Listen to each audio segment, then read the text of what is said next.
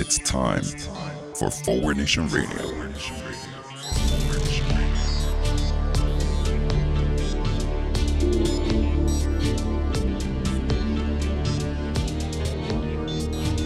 Now here he is, the host of Forward Nation Radio, David Leventhal.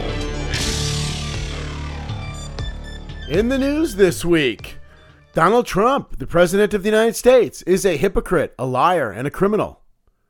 Wait, that's not news. None of that's news.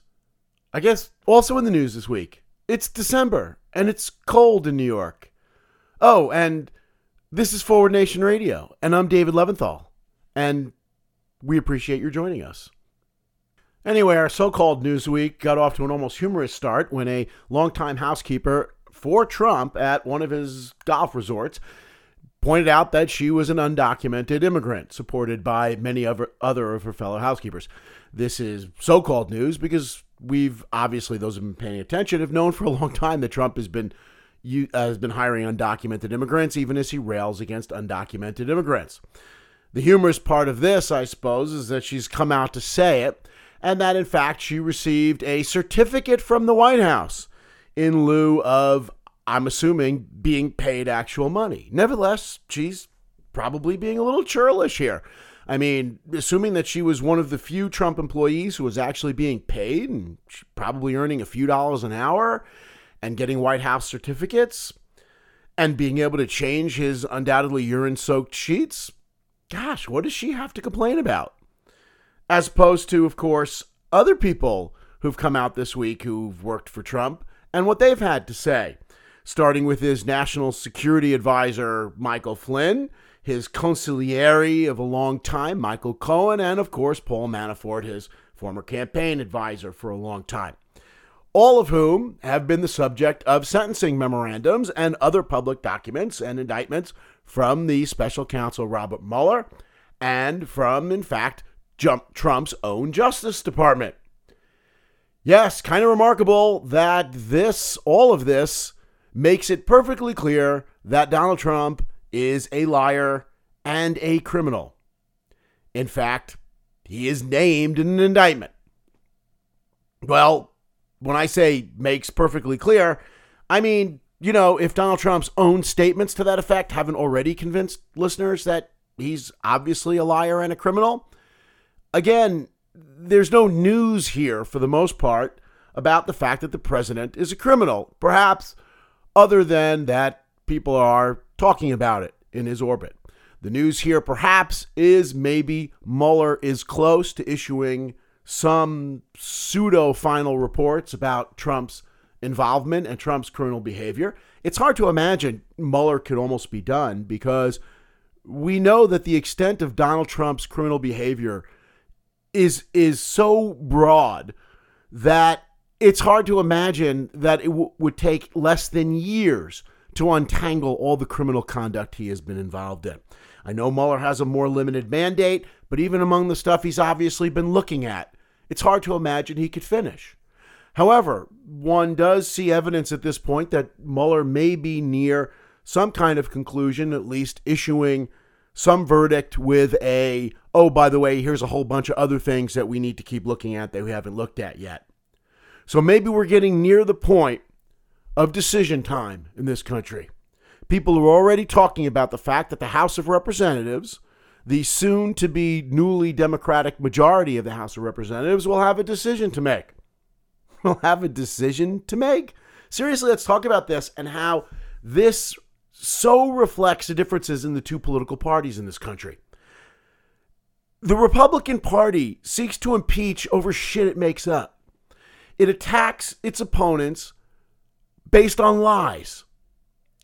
Here, you've got a president who will be shown by his own tweets, his own statements, and undoubtedly, well, already, again, by the Justice Department and by the special counsel, to be a criminal, to be obstructing justice, to be involved in conspiracy, to be involved in collusion with a hostile foreign power, to be involved in federal felony campaign finance violations to help steal an election.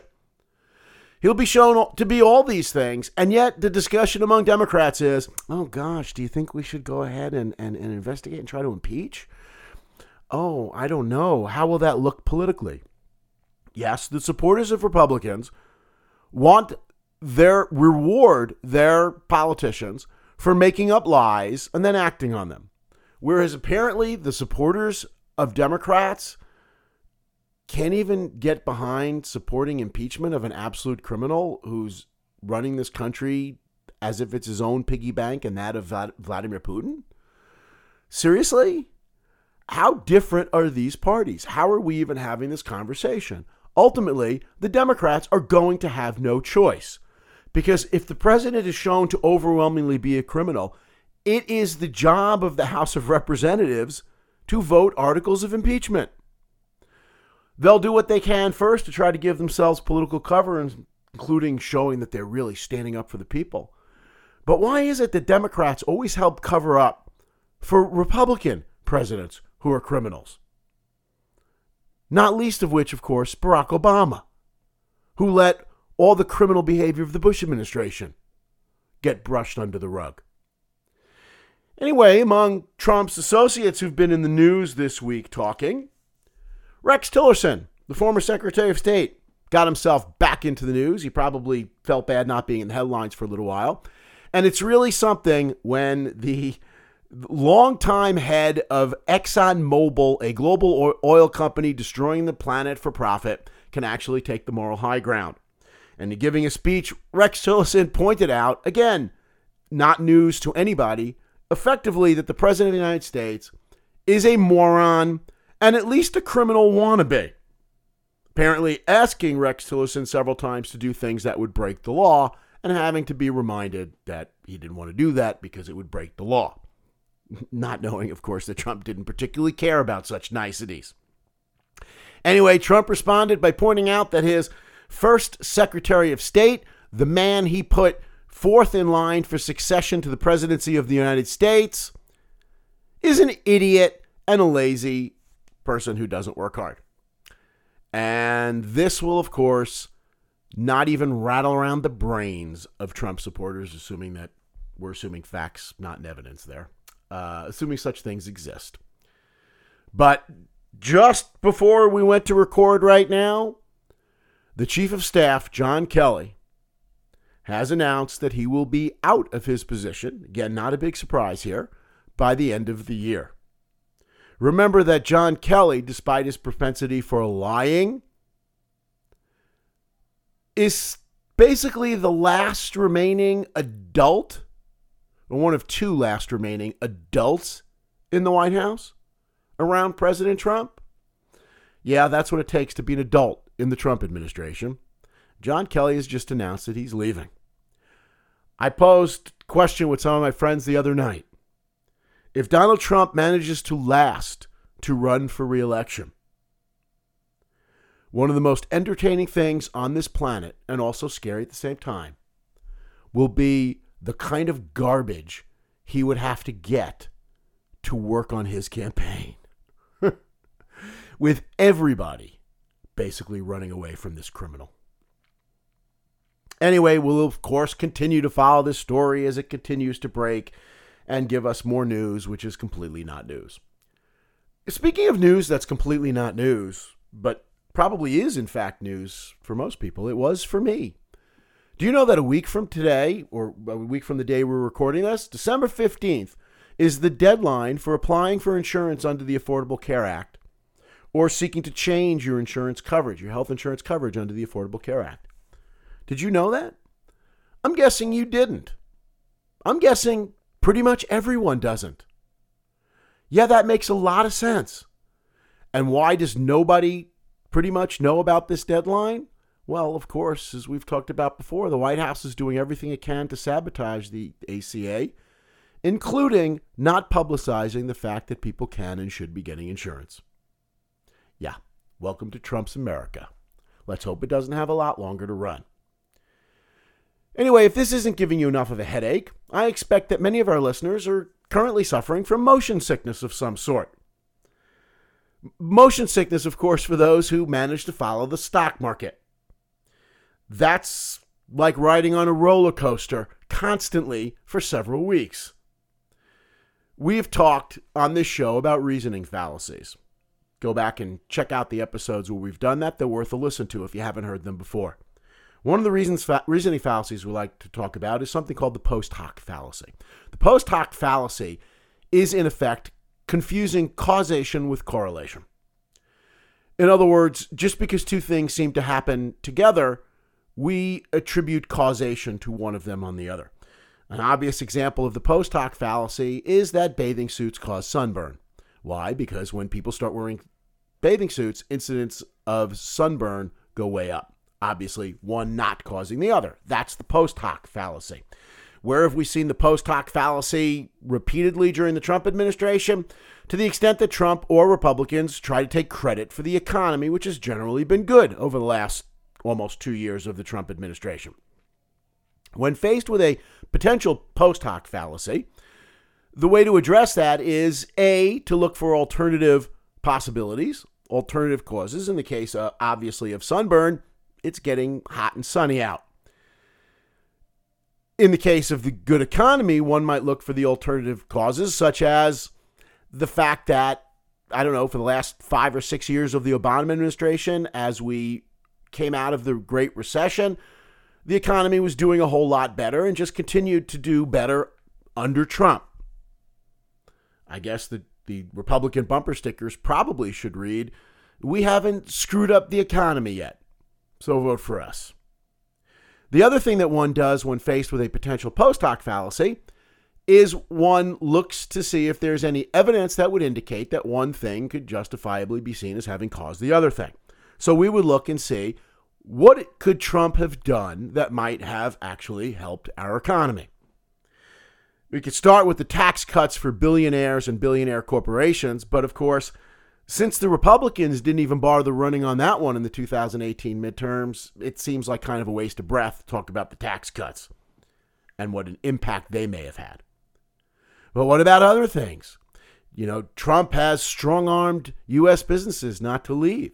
We've had those great photo ops with him standing next to Carrier representatives. Unfortunately, when we followed those stories as we have on this show, we've pointed out that as soon as the lights were off, all the jobs still left. Witness the recent discussion with GM, of course, and the threats from Trump, which so far seems to have absolutely no impact. Turns out, Trump cannot stop the movement of globalization just by throwing hissy fits. That should really surprise nobody who's actually looking into this. What else could Trump have done? Well, as we've remarked on the show, perhaps the most remarkable thing about our positive economy is the fact that Trump hasn't managed to screw it up. The fact that a president who is completely uninformed, a jackass, not interested in what's good for the country but only what's good for himself, could actually have managed to go almost 2 years without utterly screwing up the economy. Well, maybe his good luck has run out. His tweeting of trade wars, etc., seems to have really unnerved, finally, the stock market. And we have not only seen a tremendous sell-off over the last month plus, negating all stock market gains for the year and more, I believe, at this point, but we have seen a roller coaster ride based on whatever he manages to tweet. As if the stock market, which is supposed to be so full of wisdom, doesn't understand that they shouldn't be reading tweets from President Trump. So much for the genius of the stock market. Well, stay tuned, because ultimately, there's no way an economy thrives when you've got a jackass as President of the United States. Speaking of presidents of the United States, of course, after a week of tributes, George H.W. Bush remains dead. When we went to record last week's show, news of George H.W. Bush's passing had reached us just before we recorded. And we talked a little bit about some of the positives, and we talked about a lot of the negatives. And in fact, how he was looked upon as well as he was. His legacy will be what it is, mostly because of the absolute Republican garbage that has preceded him and succeeded him. Yes, George H.W. Bush the best Republican president since the mid-20th century. Take a look at the Republican presidents, as we're about to, since the mid-20th century. We talked about his pledge of no new taxes, and then going back on that pledge to raise taxes. In effect, lying to the American public in order to get elected. We talked about his running of the Willie Horton ad, a blatant dog whistle playing upon the racist beliefs of many Republican supporters in order to get elected. We neglected, putting it together at the last minute, to talk about how he started a war in Panama that killed thousands of Panamanian civilians, in large part because he was tired of being called a wimp, and presumably also because Manuel Noriega, the head of Panama, was a CIA asset for years, and George Bush, former head of the CIA, was not happy with some of the things he did. We didn't remark about how George Bush followed Ronald Reagan's disgraceful policy of doing nothing about AIDS, and in fact, famously gave a speech where he blamed the victims for being who they are. And most egregiously, I neglected to talk about Iran-Contra and the former president's role in the Iran-Contra scandal. Iran-Contra, for our non-regular listeners, it was when the United States of America, under President Ronald Reagan, because you have to do that because, he's a hero, he's a cult figure in the Republican Party, but the great and sainted Ronald Reagan sold advanced weaponry to a future member of the Axis of Evil, yes, Iran. He sold Iran super advanced weaponry. He took the proceeds of those sales and he gave it to support terrorism in Central America. George H.W. Bush was the vice president at that time and famously said he knew nothing about Iran-Contra. Well, it turns out he was lying about that too. That in fact he did know about Iran-Contra, as we subsequently found out by looking at the notes of the defense secretary at the time, Caspar Weinberger. But George H.W. Bush ultimately squashed the whole scandal and put the rest of it to bed, see if this sounds familiar to you, by pardoning all of the principals in Iran-Contra who could have testified as to Bush's role in Iran-Contra. Let's not forget about that.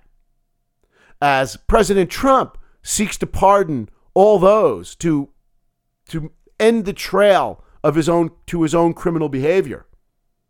Remember that he wasn't the first Republican president, even of recent memory, to do that. But I also think, to some extent, maybe we're being a little bit churlish in attacking the former president. After all, he did just pass away. Not that that should whitewash his legacy, though it will, at least for the next couple of weeks. But maybe because, as we pointed out last week, as awful as his faults and his shortcomings were, God, would we take him back in a minute in any area of Republican politics.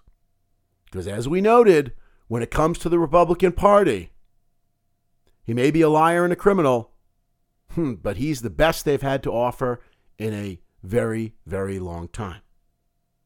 Nevertheless, on at least one issue, before we get into the positives, Bush has been getting way too much credit from the media, and that is with regard to what he did with taxes. Bush is being talked about as someone who at least was willing to reach out to the other side. Old days where some Republicans would actually be willing to work with Democrats, and I think there's a lot of truth to that, obviously. But his willingness to raise taxes, I don't think was really a sign of that. The whole argument there is premised on the idea that he reluctantly had to walk into tax increases that the Democrats were demanding because, Democrats, they're always asking for tax increases. That's what they do. But that, of course, ignores a couple of things. One, even the saintly Ronald Reagan had given some sop to reality just a couple of years before and raised taxes. So the idea of raising taxes wasn't just a Democratic idea. The difference here is when Bush made that promise, he was lying. He wasn't subsequently moved by bipartisan feeling and a fiscal responsibility to go back on his promise. He was lying when he made the promise. Every informed person in this country, as many wrote at the time, knew that taxes were going to have to go up to address the burgeoning budget deficit. But it doesn't matter. George Bush was willing to lie about it in order to get elected. You know, we always say about our founding fathers that we need to go back and judge them according to their times, not according to our times. Yes, they owned slaves, but in the 18th century, it was different. The idea of owning human beings, we're supposed to believe, wasn't as awful back then. Maybe we're giving a pass to our founding fathers. I certainly think so. I don't care what the time was. Owning human beings, thoughtful people should have realized that wasn't a good idea. But even from just a few decades ago, Judge George H.W. Bush, based on his times, and that is, the Republican Party wasn't quite the cult then that it is now. Even Ronald Reagan, the sainted cult figure, wasn't quite so much a cult figure while he was president. Not as much as he was afterwards when people could completely forget what he stood for and who he was. And so the idea of being as divisive, as partisan, as the Republican Party routinely is now, simply wasn't the norm back then. And Bush could have actually engaged in better behavior and could have agreed with his opponent in 1988, Dukakis, that taxes were probably going to have to go up. But anyway, let's go back to the let's not be churlish thing. This could be today's episode, how churlish we're being. I guess that's a new slogan, Forward Nation Radio, not afraid to be churlish. Because we take him back in a heartbeat. Okay, did he lie about taxes? Yes, he did. But at least he did have some fiscal responsibility. You look at what's happening now, taxes on rich people and corporations need to be raised. But the Republicans won't do it. It doesn't matter. They'll happily drive us off of a cliff rather than acknowledge reality. The intellectual leading light of the Republicans is Paul Ryan, because he could add 2 + 2 without using a calculator. The outgoing Speaker of the House. But his budget plan, to the extent that it exists, is bullshit, is smoke and mirrors, is lies from beginning to end. So let's point out that it was something, even in the 1990s, for the President of the United States to actually acknowledge reality. The GOP base, of course, hated him for raising taxes. Not for lying to them, but for raising taxes. For the rest of us, of course, it was the other way around. And sure, George H.W. Bush lied about taxes, but, well, at least he wasn't insane. Not once during the George H.W. Bush administration was the 25th Amendment even raised. People didn't even know what the 25th Amendment, which you should know now, allows for the removal of a president for disability, like insanity, as we see with our current president, was not raised once during H.W. Bush's tenure. And yes, H.W. Bush engaged in dog whistles with the Willie Horton ads, but gosh, his dog whistles seem almost tame in comparison to the dog whistles of Republicans then and now. At least unlike his sainted predecessor, Reagan, he didn't go to Philadelphia, Mississippi, the site of the murder of 3 young civil rights workers during the civil rights movement, to begin his presidential campaign. Unlike our current president, he doesn't actually associate with Nazis and white supremacists. He didn't actually talk up Nazis and white supremacists during his administration. And yes, he engages in dog whistles, but gosh, he didn't lob chemical weapons at refugee families, including children, trying to find a life for themselves by seeking asylum in the United States. Under international law, the use of tear gas is illegal except to quell domestic riots. But that didn't stop U.S. Border Patrol from shooting tear gas, chemical weapon, at children trying to escape persecution and possible murder to perhaps go work in a Trump hotel, changing urine-soaked bed sheets. He wasn't part, George H.W. Bush, of a political party that apparently believes that FDR's mistake when it came to turning back the MS St. Louis, the ship loaded with Jewish refugees fleeing the Nazis. A Republican Party, he wasn't part of a Republican Party, believes that FDR's mistake wasn't turning away the ship, but not firing on it. And sure, George H.W. Bush was divisive and played to his base. But he was willing to reach out and do what was right sometimes. We're reminded that he signed the Americans with Disabilities Act into law, allowing disabled people to participate more fully in our society.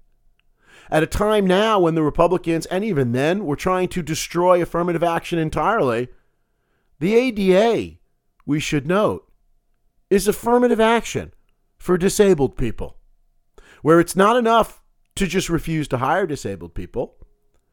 You actually have to reasonably accommodate them where you can to allow them to participate fully in our society.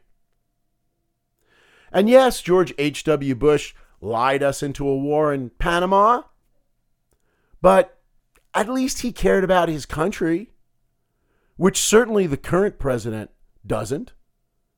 His son probably didn't. God knows his son's vice president, who was running this country for a long time, didn't give a crap about this country, Dick Cheney. But Bush cared about this country and belonged in an age, came from an age, where people who believed in this country and supported wars actually were willing to go fight in that war. And we should not leave out the fact that George H.W. Bush fought in World War II and almost died in World War II. He apparently didn't have bone spurs. Unlike his son, he did have a daddy, or like his son, he did have a daddy who could have bought him out of the war. But he didn't, unlike his son. And sure, George H.W. Bush lied to get the presidency, but at least he didn't steal his way in like his son did, and very possibly the current president did. Well, certainly the current president did, at the very least, even if he didn't tamper with the votes. Not yet North Carolina. Even if he didn't tamper with the votes, he stole his way in by colluding with Russia. So the last two Republican presidents at least have stolen their way into the presidency, and so just lying your way in makes George H.W. Bush seem like a real upstanding citizen. And sure, H.W. Bush did nothing about climate change. But let's remember that this was 1990.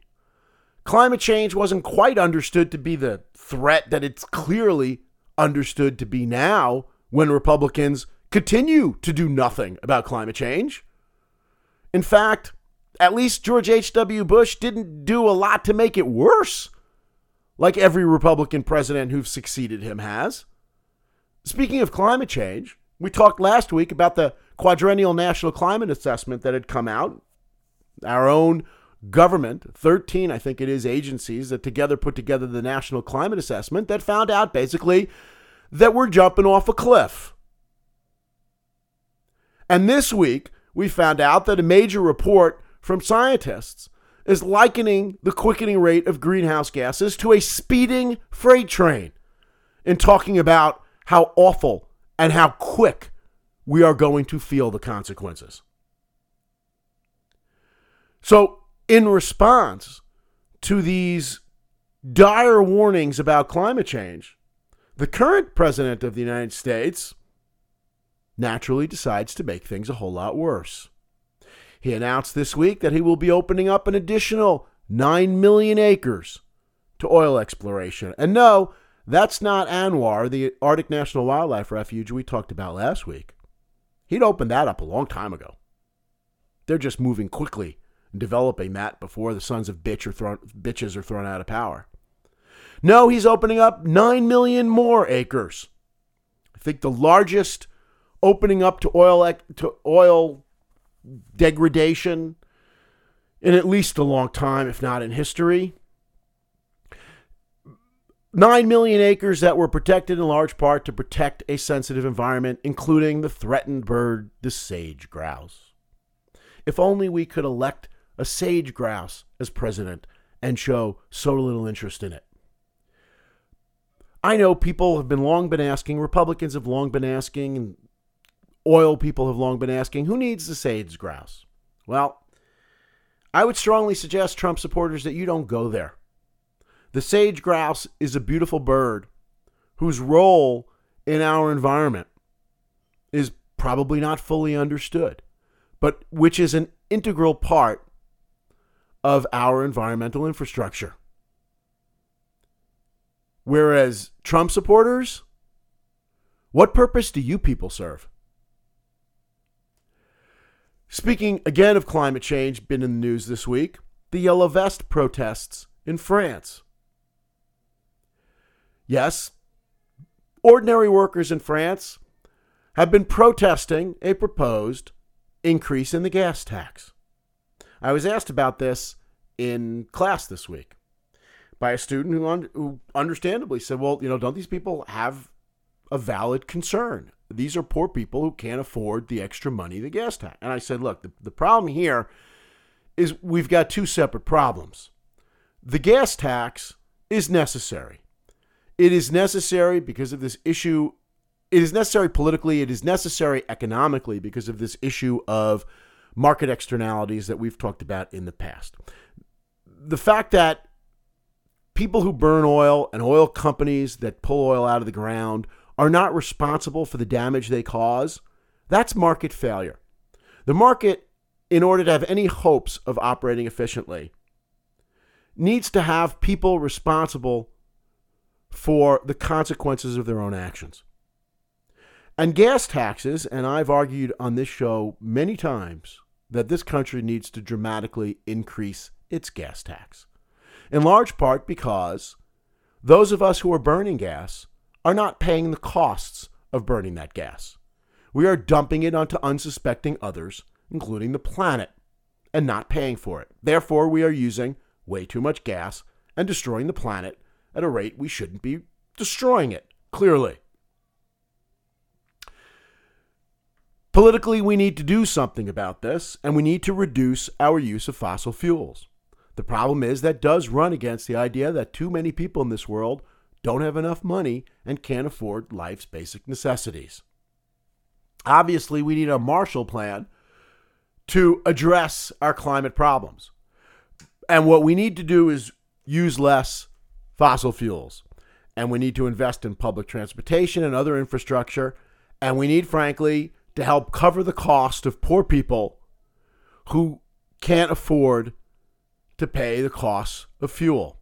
And that needs to come from wealthier people who are using a lot of fuel and not paying for it. So it doesn't mean we don't need to institute a gas tax. What it means is we need to do some more income redistribution to help poor people pay the increased gas tax. That's the lesson from France. In additional climate news, the Trump administration has just indicated that they are going to be relaxing pollution regulations on water sources that provide about 60% of the drinking water to America. Yes, that's right. That's the Trump administration's latest environmental plan. Allow more pollutants in the water that your children drink. And again, what's the big problem here? Farmers are very upset that they don't get to pollute your drinking water for free. No offense to farmers. But if for you to make a profit, you need to let your nitrogen and other stuff run off into public waterways and make people sick, you need to figure out a different way to get profits. Or we need to reprice your products. But finally, with respect to George H.W. Bush, sure, he let President Trump attend his funeral, unlike John McCain, whose last act was to make an important political statement. But at least George H.W. Bush made some political statement by not allowing the President of the United States to speak at his funeral. Again, think about this.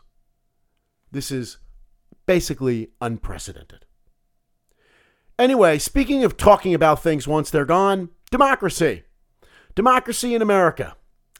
Yes, Wisconsin and Michigan and basically all across America, Republicans who have been voted out of power before they leave are doing everything they can to strip incoming Democrats of any power they might have.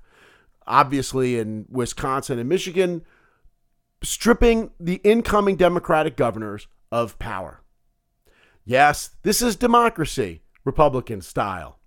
The really scary part about this, in fact, is how Republican leaders have been justifying their actions, talking about the people's will when they've just been overwhelmingly voted out of office, at least in the governor's race. But especially in Wisconsin, you will recall that we have talked about this a lot, that Wisconsin legislature remains in Republican hands, firmly in Republican hands, in fact, with Republicans having at least 63 out of 99 seats in the Wisconsin Assembly, despite a divided state. And yet, Democrats receive 54% of the vote. That's, believe it or not, a pretty huge margin in the Wisconsin legislature in favor of Democrats. And yet, the Republicans control about 2/3 of the legislature. Why? Because there's no democracy there. Because they have so gerrymandered that they have taken voting away from the people. So they will talk about this standing up for democracy. But clearly Republicans have no interest in democracy. And what this is about is trying to destroy whatever last vestiges of democracy there are before they get kicked out. That's the problem here. Democracy and voting, as I have said ad nauseum on this show, is anathema to the current GOP, which does not win elections unless they engage in election fraud, voter suppression, and outright theft. That's okay, though. A lot of this stuff is going to end up in front of the United States Supreme Court. Oh, shit. And once again, we come full circle to the evil involved. And yes, I don't use the term evil loosely. This is evil. These people are absolute evil. I do not believe in capital punishment. Yet it's on our books. If stopping people from voting in America, if destroying democracy and the very fabric of U.S. civilization is not treason and is not a hanging offense, I'm not sure I know what is. And yes, actually, I know that under the constitutional definition of treason, this may not apply. But what a statement about how many people in America now have a much better nuanced understanding of the legal definition of treason because of the political party running this country. I don't believe in the death penalty, so I don't believe they should be hung. But I believe that basically every Republican leader who's party to this and party to what its party has been doing for the last several years in this country should be thrown into a dungeon after being duly tried and convicted and left to rot there for the rest of their disgusting lives. What's going on in North Carolina, which we remarked upon last week, but we barely had any idea what this iceberg was like.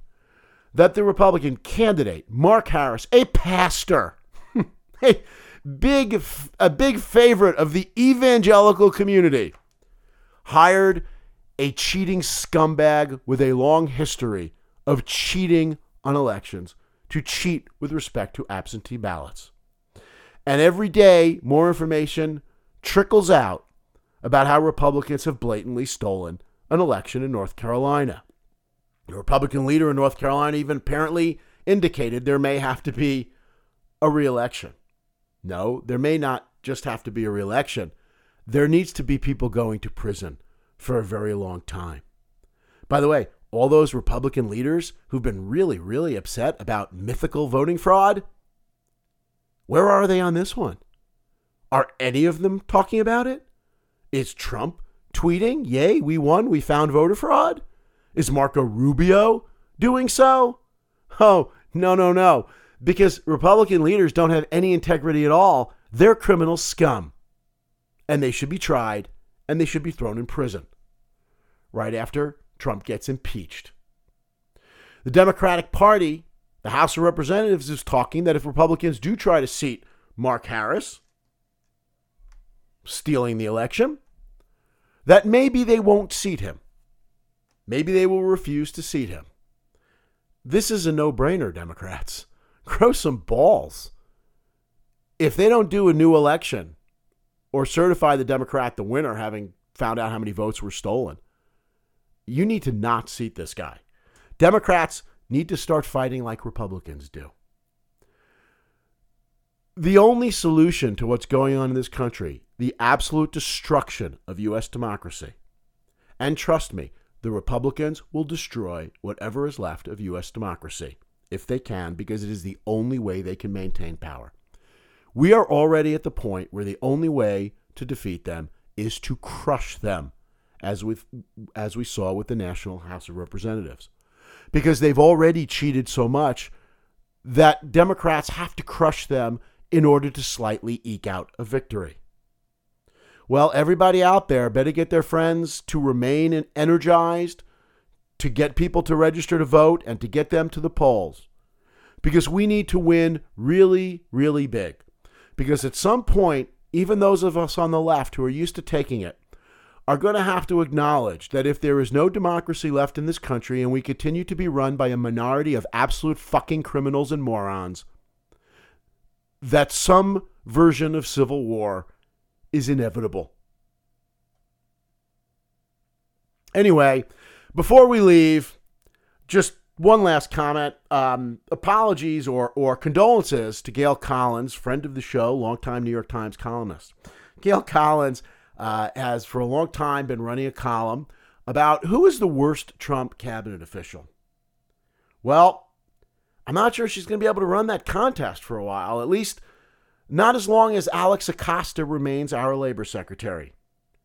In the category of, it is hard to imagine it could get worse, but it just keeps getting worse, we have Alex Acosta, who managed to whitewash and cover up serial sexual abuse of minors, who managed to cover up a wealthy Republican donor's apparently, allegedly, repeated sexual trafficking of young girls. That's right. A child sexual trafficker. And this guy brushed it under the rug and kept him out of prison for the rest of his life, which is what should be happening. This is now, with regard to the rest of the Trump cabinet, this is the Mississippi of Trump cabinet officials. And by Mississippi, I mean Mississippi is the state that all the other states say, thank God for Mississippi, because they suck so bad that no matter how shitty we are, we can't be last in anything. And this is now presumably what's being whispered and thought by Trump cabinet officials. Wow, they're not going to talk about what a criminal piece of shit I am as long as this guy's around. Cool. Cabinet officials, Republican style. Anyway, thanks for listening this week. That's this week's show. We will have more depressing news, I'm sure, next week. Thanks for listening. Please do get your friends to listen to our show. Share us as you can with others. And we'll see you next week. Have a good week.